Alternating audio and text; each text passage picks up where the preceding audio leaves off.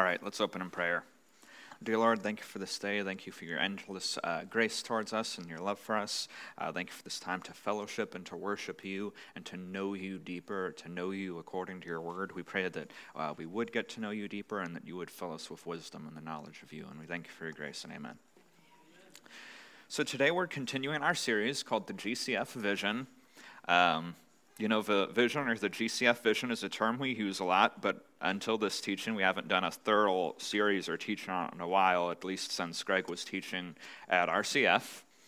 And so the GCF vision is that there are certain aspects of Christianity that God wants Christians to rediscover and restore.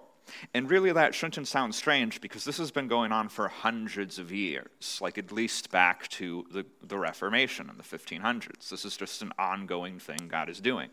But there's 5 things that we're focusing on in this series that we believe God wants Christians to rediscover and restore.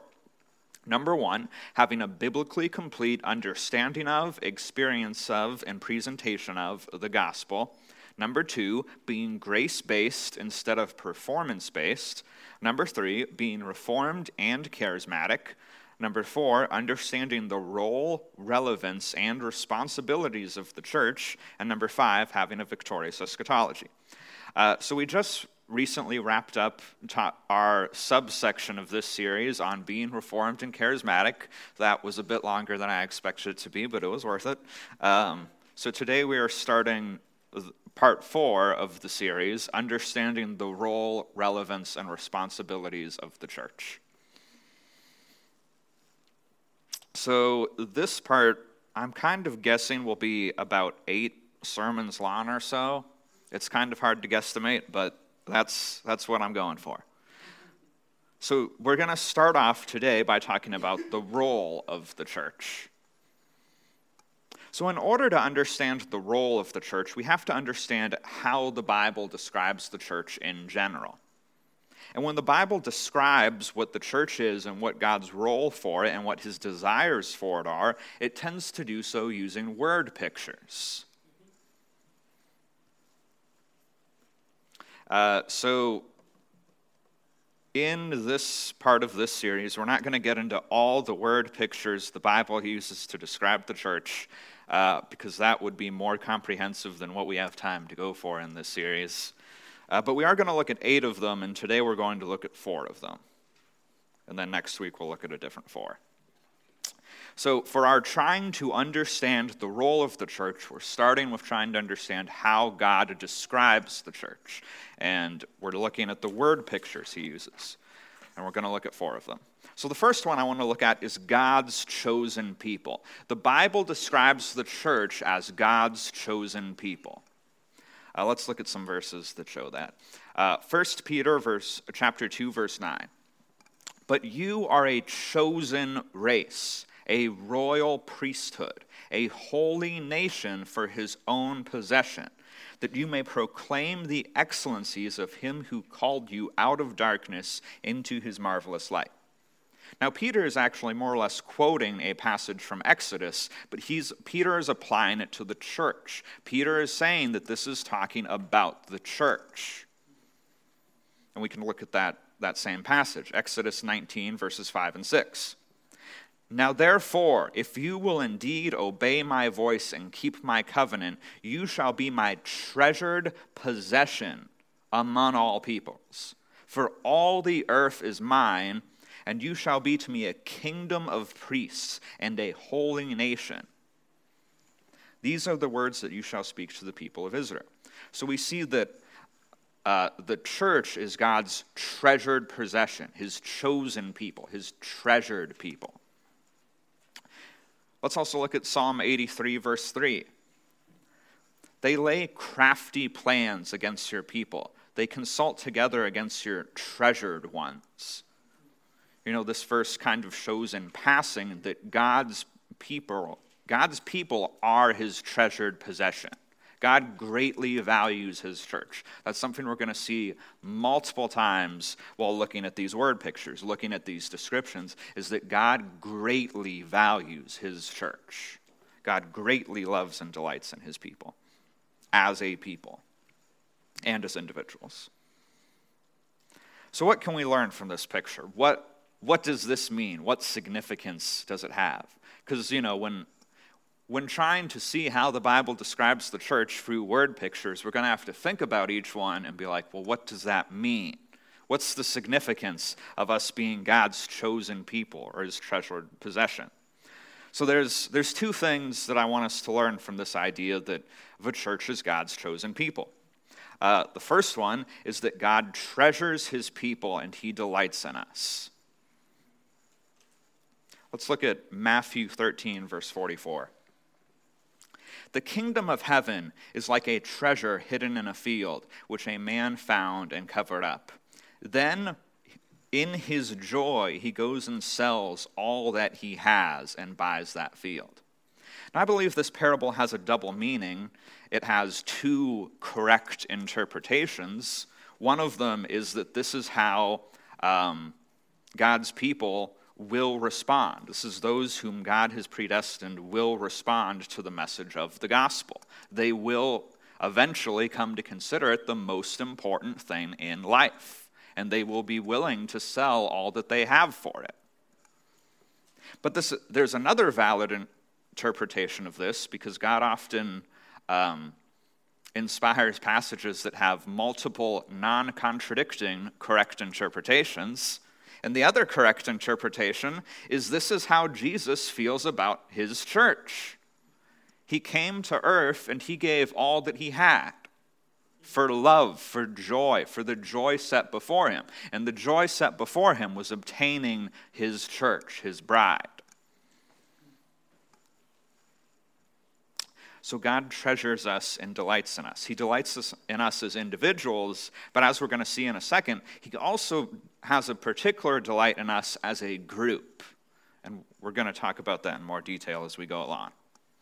So the next idea I want us to learn from this word picture, that we are God's chosen people and that his chosen people are his treasured possession, is that God wants a people for himself.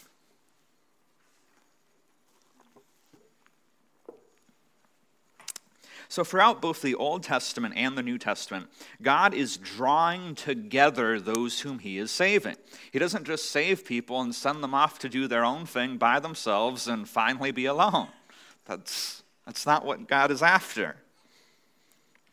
God didn't bring the Israelites out of Egypt and then send them off to do their own thing alone. And throughout the entire New Testament, we see a huge emphasis throughout every book in the New Testament on being a part of the church. God doesn't just want to save millions or billions of people. He wants to save them and bring them together as a unified group that worships and loves him together as one people. Let's look at John 17, verse 22. The glory that you have given me, I have given them, that they may be one, even as we are one. Throughout the Bible, God is seeking to have a people who worship him. And there's a reason for that distinction. There's a reason that God doesn't just want millions or billions of separate individuals who aren't one who worship him. There's a reason he wants a group of people who are one who worship him. I also want to point out, the Bible never says that you as an individual are the bride of Christ. And there's a reason for that. The Bible says that the church collectively is the bride of Christ. And in Greek, so there's a plural you and there's a singular you. And in English, we just have you. And in some states, we have y'all. And those may or may not mean totally the same thing, depending on the context. But, yeah. Because the y'all could also mean every individual within the group, but plural you in the Greek could be referring to the group as an entity, depending on the context. But the Bible never says that you as an individual are the bride of Christ. The Bible says that the church collectively is the bride of Christ, because God wants a people for himself. So those are the two things I want us to get from the church is God's chosen people. The second word picture that the Bible uses to describe the church is that the Bible says that the church is the bride of Christ. Let's look at Ephesians 5, verses 25 through 32. Husbands, love your wives as Christ loved the church and gave himself up for her, that he might sanctify her, having cleansed her by the washing of the water with the word, so that he might present the church to himself in splendor, without spot or wrinkle or any such thing, that she might be holy and without blemish. In the same way, husbands should love their wives as their own bodies. He who loves his wife loves himself. For no one ever hated his own flesh, but nourishes and cherishes it, just as Christ does the church, because we are members of his body. Therefore, a man shall leave his father and mother and hold fast to his wife, and the two shall become one flesh. This mystery is profound, and I'm saying that it refers to Christ and the church. Just as a small side note, that kind of alludes to the idea that there can be multiple valid, non-contradictory interpretations to one passage. The passage in Genesis 2 was referring to Adam and Eve, but Paul says by the Holy Spirit it's referring to Christ and his church. So anyways, the church is the bride of Christ. But what does that mean? What's the significance? What are we supposed to get out of that? The first thing is that God loves his church and delights in us. And again, this is a theme we're just going to continue to see throughout the scriptures, because God's church, no matter how many blemishes we have, is deeply, deeply important to him, Amen. Regardless of the myriad of blemishes we currently have. The entire book of the Song of Solomon passionately expresses that idea, that notion, that God's church is very important to him. Let's look at Song of Solomon, chapter 7, verse 6. Oh, how beautiful you are, how pleasing, my love, how full of delights. And also let's look at Song of Solomon, chapter 6, verse 10. Who is this that looks down like the dawn, beautiful as the moon, bright as the sun, as awesome as an army with banners? These things are how Christ feels about his church. God's church is as awesome as an army with banners because God's church is an army. But we'll get to that next week. But God greatly, greatly delights in his church. All that God has been doing throughout redemptive history has been to build, to gather, to obtain a church, a people for himself. So it is very important to him. But the second thing I want us to get to glean from the word picture that the church is the bride of Christ is that God desires intimacy with us. That should be inescapable when thinking about the idea of marriage. Let's look at John 17, verse 24. Father, I desire that they also, whom you have given me, may be with me where I am, to see my glory that you have given me because you loved me before the foundation of the world. Christ doesn't just want a trophy bride, as they say. Christ wants a bride who knows him, who's with him where he is, and is intimate with him, who sees him and knows him. Christ wants intimacy with his church. He wants a church that knows him and that fellowships with him. And the very idea that God would use marriage to describe his relationship with his church just shows that. Because God purposefully designed marriage to be the most intimate of human relationships. There isn't a single type of human relationship that's more intimate than marriage. And not only that, but we can see in the account of creation that God designed marriage with intimacy in mind. God could have just made Adam and Eve together at the same time, but he decided to wait. And the reason he decided to wait is because he wanted it to be seen, he wanted it to be shown that it was not good that Adam was alone. He wanted that to be pointed out. And in pointing that out and then creating Eve, he shows that a big part of his design for marriage is for intimacy. And then in using marriage to describe his relationship with his church, he's showing that he desires intimacy with his people. He doesn't just desire to be our Lord, he also desires to be our husband. He desires closeness with us.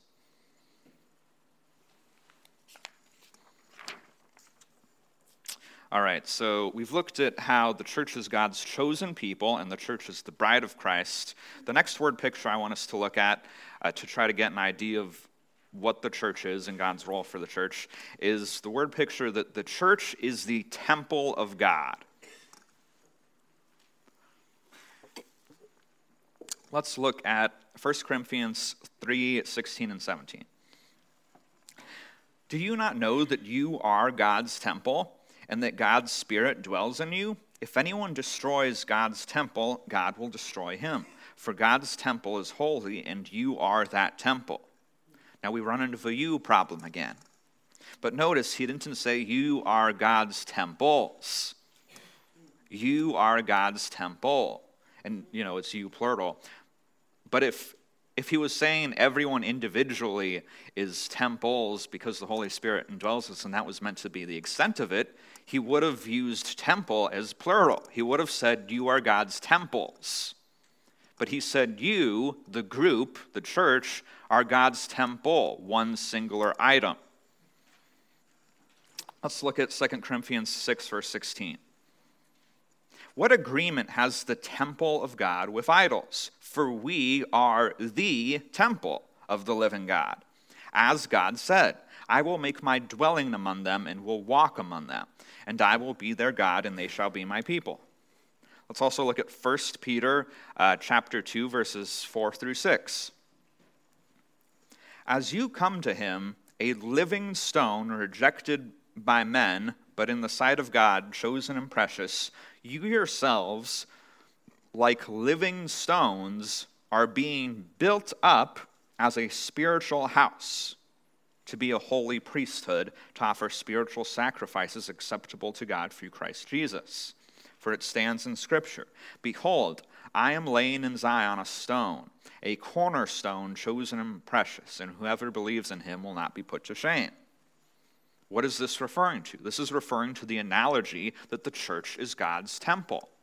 Each member of the church is like a living stone being built up upon Christ into the temple of God. And lastly, let's look at Ephesians 2, verses 19 through 22. So then, you are no longer strangers and aliens, but you are fellow citizens with the saints and members of the household of God, built on the foundation of the apostles and prophets, Christ Jesus himself being the cornerstone, in whom the whole structure, being jointed together, grows into a holy temple in the Lord. So we all, as members of the church, being jointed together, are growing into the holy temple of the Lord. In him you also are being built into a dwelling place for God by the Holy Spirit. So what does this mean? What are we supposed to get out of this idea that the church is the temple of God? What significance does that have? I think I have two things, 2 or 3 things that I want us to glean from this idea that the church of God is the temple of God. But the church is where God dwells. That's the first one. The church is where God dwells. The word picture of the church being the temple of God is used to show that the church is where God dwells, and God dwelling among us is an aspect of intimacy. When a husband and a wife get married, they make their dwelling together. They move in together. And that's an aspect of intimacy with one another. Marriage would be not nearly as cool if you got married and just kept living in separate houses. That sounds a bit messed up. It doesn't sound as intimate. But we see God's intention to have intimacy with us, that he wants to dwell among us, and not only among us, but inside of us as individuals and as a group. That's part of his intention to have intimacy with us. That's an example of his intention to be intimate with us.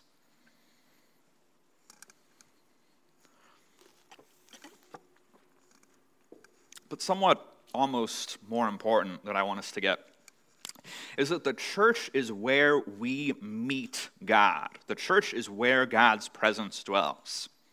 If you want to meet someone, in general, you can go to their house, you can go to where they live, and you can meet them there. And the church is where God dwells, and we can meet him there. Now that might sound very abstract, but that's actually really practical.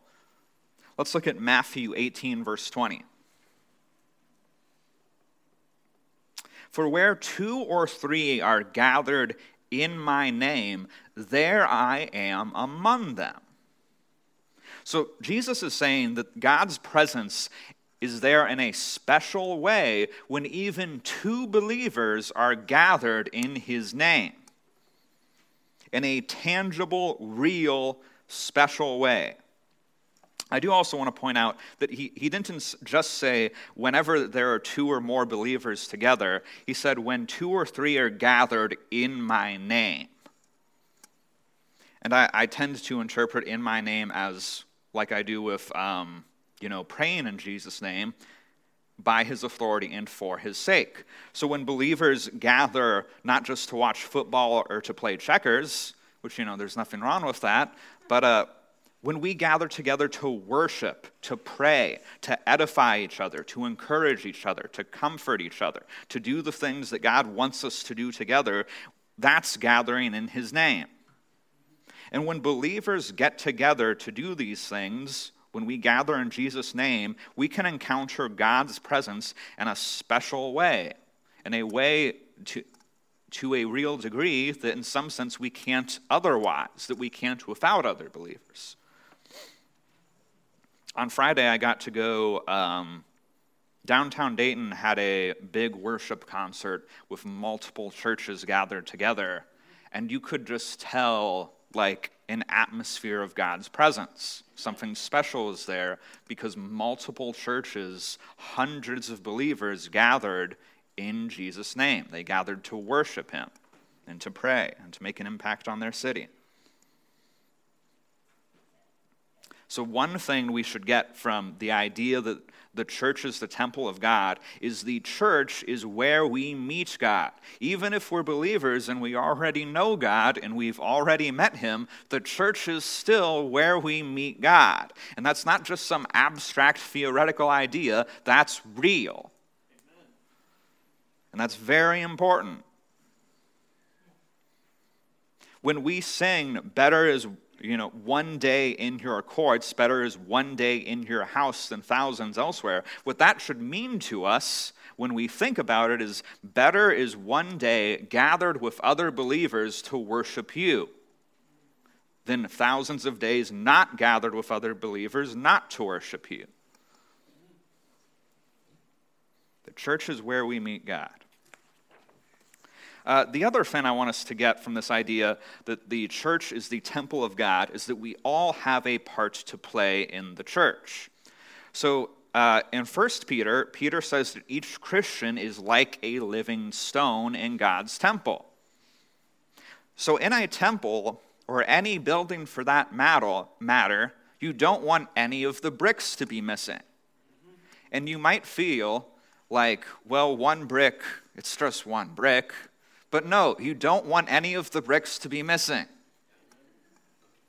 Any of them. Every Christian has a role to play in the church, period. And this is a theme throughout the scriptures, that even though we all have different roles and different gifts, and some may appear more or less significant than others, every single role is important to God.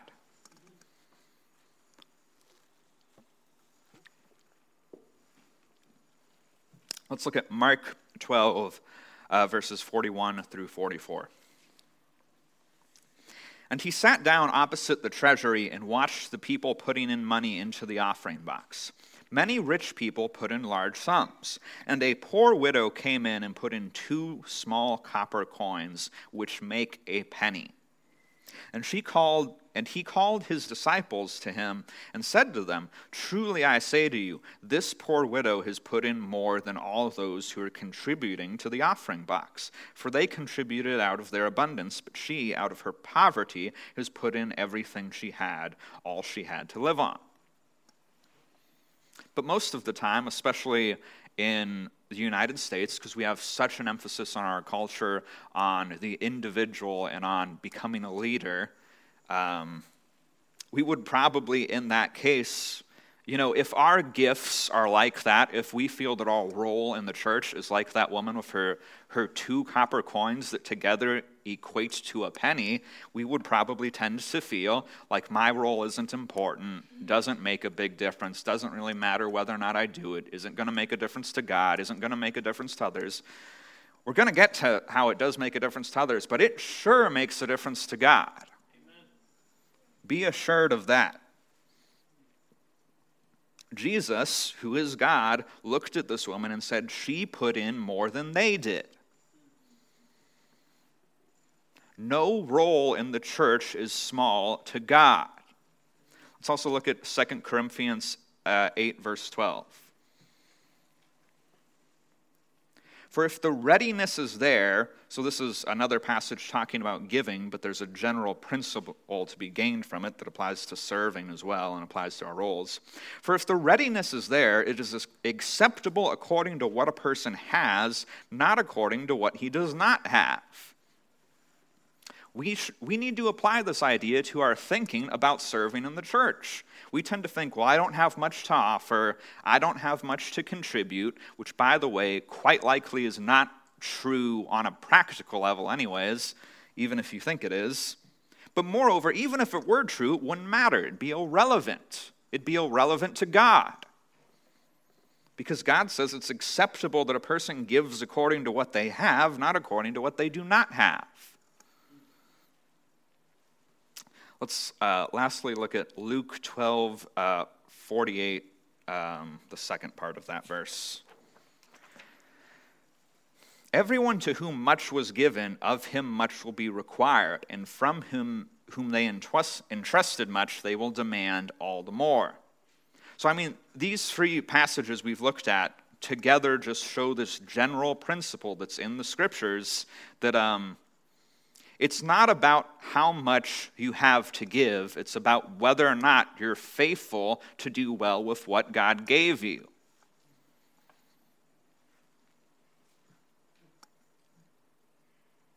Even if a person does have a smaller role to play when compared to others, which half the time we exaggerate that when we feel like that anyways.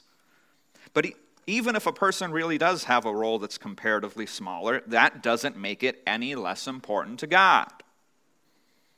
So one example I was thinking of, it might not be the best example, but a few times a month I pay John Luke to mow my lawn because I don't like to mow the lawn.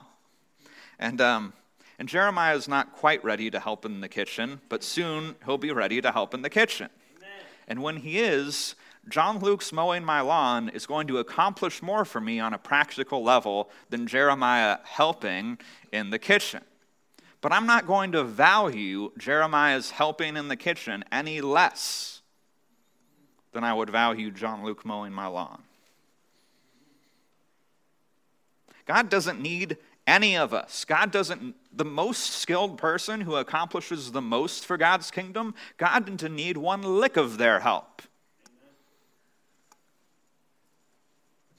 So if we shouldn't feel like God doesn't value our role just because it doesn't appear as significant, or even if it in all reality wasn't as significant, it'd still be just as important to God.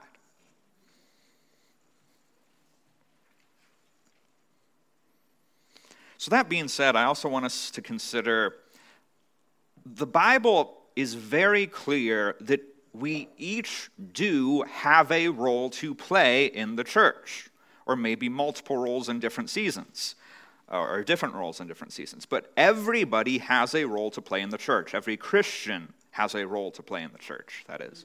And we need to be thinking about what that is, because if we don't think about it, we'll probably miss it. You know, if you have a job, but you don't think about your job, you don't think about what time it starts and ends and what the job description is and what you're supposed to do, you probably aren't doing your job. So in the handouts that you have in your bulletin, or that you got with your bulletin, I have some questions and some space to write, though you'll probably want more space than that. But this is something I would recommend filling out, later today. But these are some questions that we should all think about. How can I serve in the church? What manifestation, spiritual gifts, or which gifts from 1 Corinthians 12 does God want me to be regularly using? Because it's implied in 1 Corinthians 12 that even though God can give any gift at any point in time to any person for that point in time, that in general, each believer will walk in one gift more than the others with the gifts in 1 Corinthians 12, which we should all be walking in. But what manifestation, spiritual gift does God want me to be regularly using? How can I be a blessing to others in my local church? How can I help others grow spiritually? How can I encourage others? It is a command to encourage others in the church, and it's not just a command to people with the gift of encouragement, it's a command to everyone.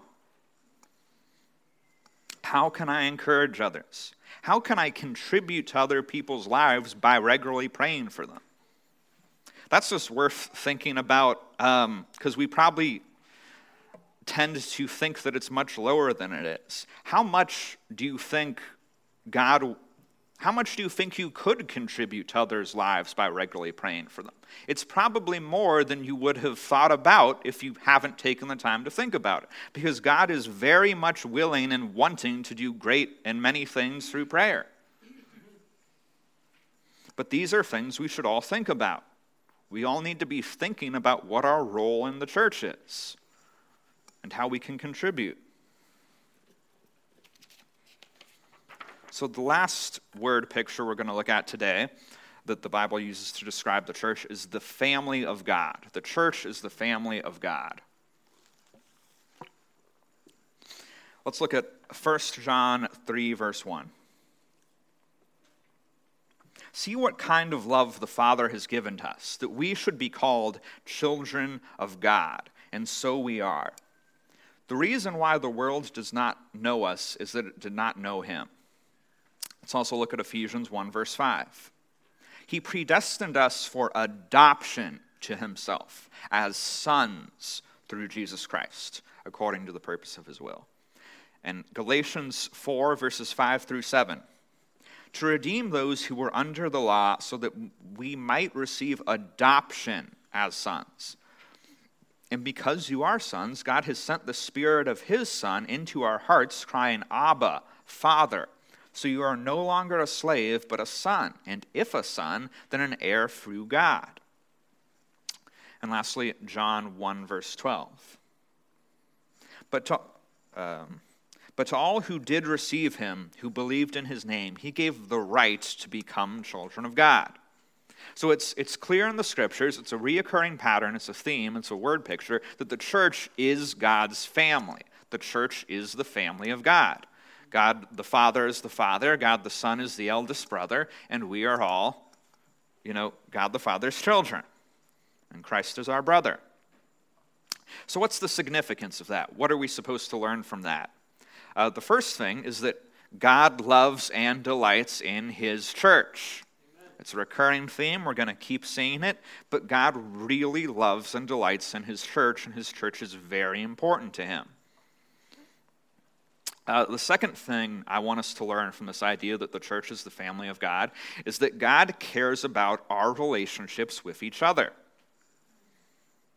Fathers don't merely want to have good relationships with their children, they also want their children to get along and have good relationships with each other. Amen. And God wants that for us as well. Let's look at John 13, verses 34 and 35. A new commandment I give to you, that you love one another. Just as I have loved you, you also are to love one another. By this, all people will know that you are my disciples, if you have love for one another. Let's look at Romans 12, verse 10. Love one another with brotherly affection. Outdo one another in showing honor. Galatians 6, verse 10. So then, as we have opportunity, let us do good to everyone, and especially to those who are of the household of the faith. Let us do good to everyone, but especially to brothers and sisters in Christ. If you haven't noticed it before, I just want to point out that it's in this verse in Galatians 6, chapter 10. It is important that we love everyone, and it's even more important that we love those who are in the church. God sets it apart as distinct. It's important to God that we love everyone, and it's even more important to him that we love those who are in the church. And it's important that we aren't bitter and that we forgive, especially those in the church. Let's look at Matthew 5, verses 23 and 24. So if you are offering your gift at the altar, and there you remember that your brother has something against you, leave your gift there before the altar and go. First be reconciled to your brother, and then come offer your gift. If you're, about to take communion, and you realize you have bitterness towards a brother or sister in Christ, don't take communion until you've forgiven them. Now, I don't mean don't take communion because the proper response is to forgive them, not to just stop taking communion. You can forgive them. You must forgive them. You should just do it. But God wants us to forgive one another, to get along with each other, to have good relationships.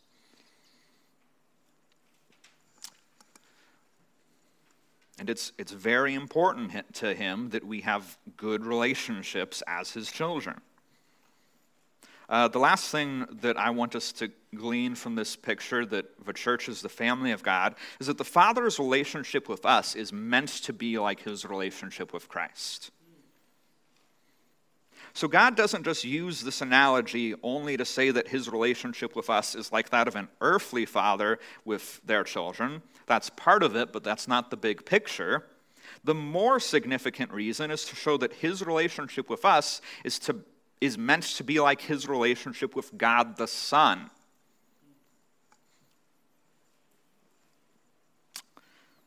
Let's look at some verses that kind of hint at that. John 20, verse 17. Jesus said to her, "Do not cling to me, for I have not yet ascended to the Father.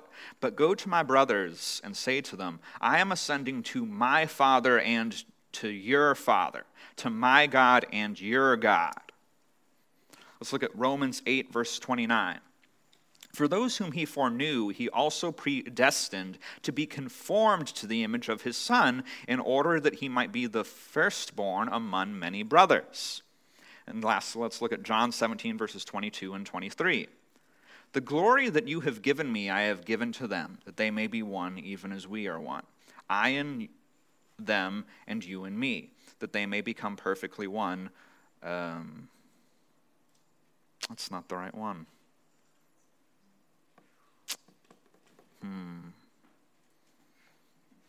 Oh, no, it is. I'm sorry, I should have just included 23. That the world may know that you sent me, and that you have loved them even as you have loved me. This is an amazing passage. The idea that God the Father loves his church, his people, even as he loves God the Son. So this idea that the church is the family of God, one of the things we should learn from that is that the Father's relationship with us is meant to be like his relationship with Christ. And that's the clearest reason we know God wants us to have intimacy with him. Because God the Father greatly enjoys his relationship, his fellowship with God the Son.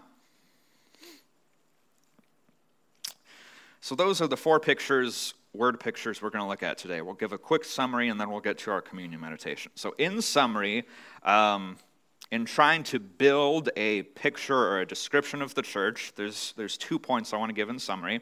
The church is God's chosen people whom he treasures, loves, and delights in. That's a very important idea because it comes across so many times. The church is God's chosen people whom he treasures and loves passionately and delights in. And the second point I want us to get is the church is a community that glorifies God as a community. No individual is the bride of Christ. The church is the bride of Christ. We glorify God as a community, and the community aspect is very important and has much synergistic power to it.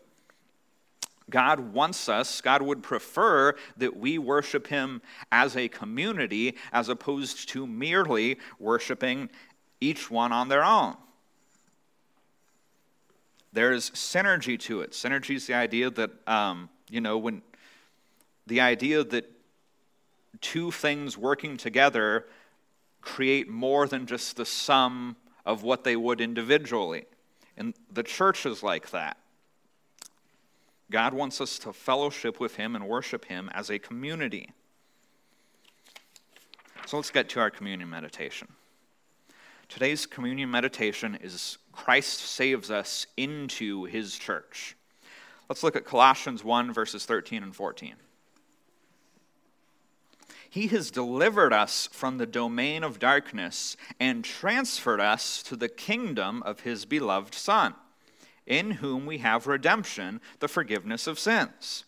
So God has transferred us out of the kingdom of darkness and into his kingdom. But kingdoms always have multiple people. And one aspect of how he's transferred us out of the kingdom of darkness and into his kingdom is that he's transferred us into his church.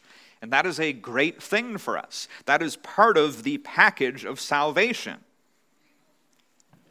And granted, there will be problems that you'll have living in church community, but life is better with those problems than it would be to have life without church community. I would much prefer to have people I disagree with and who disagree with me, and I have to forgive them and they have to forgive me, than to not have brothers and sisters in Christ.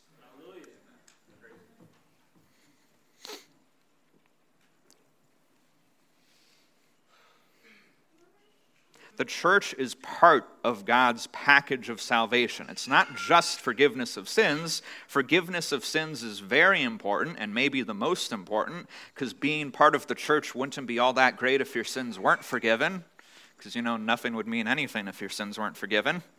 But the church is part of God's salvation. God didn't just save us to be eternally alone or eternally just with him. That would go against our design. We'd actually be somewhat unfulfilled if that were the case. Because God designed us not just for relationship with him, but for relationships with others. Let's look at Psalm 68, verse 6. God makes a home for the lonely. He leads out the prisoners into prosperity. Only the rebellious live in parched lands. This is part of God's salvation that for the world is the church.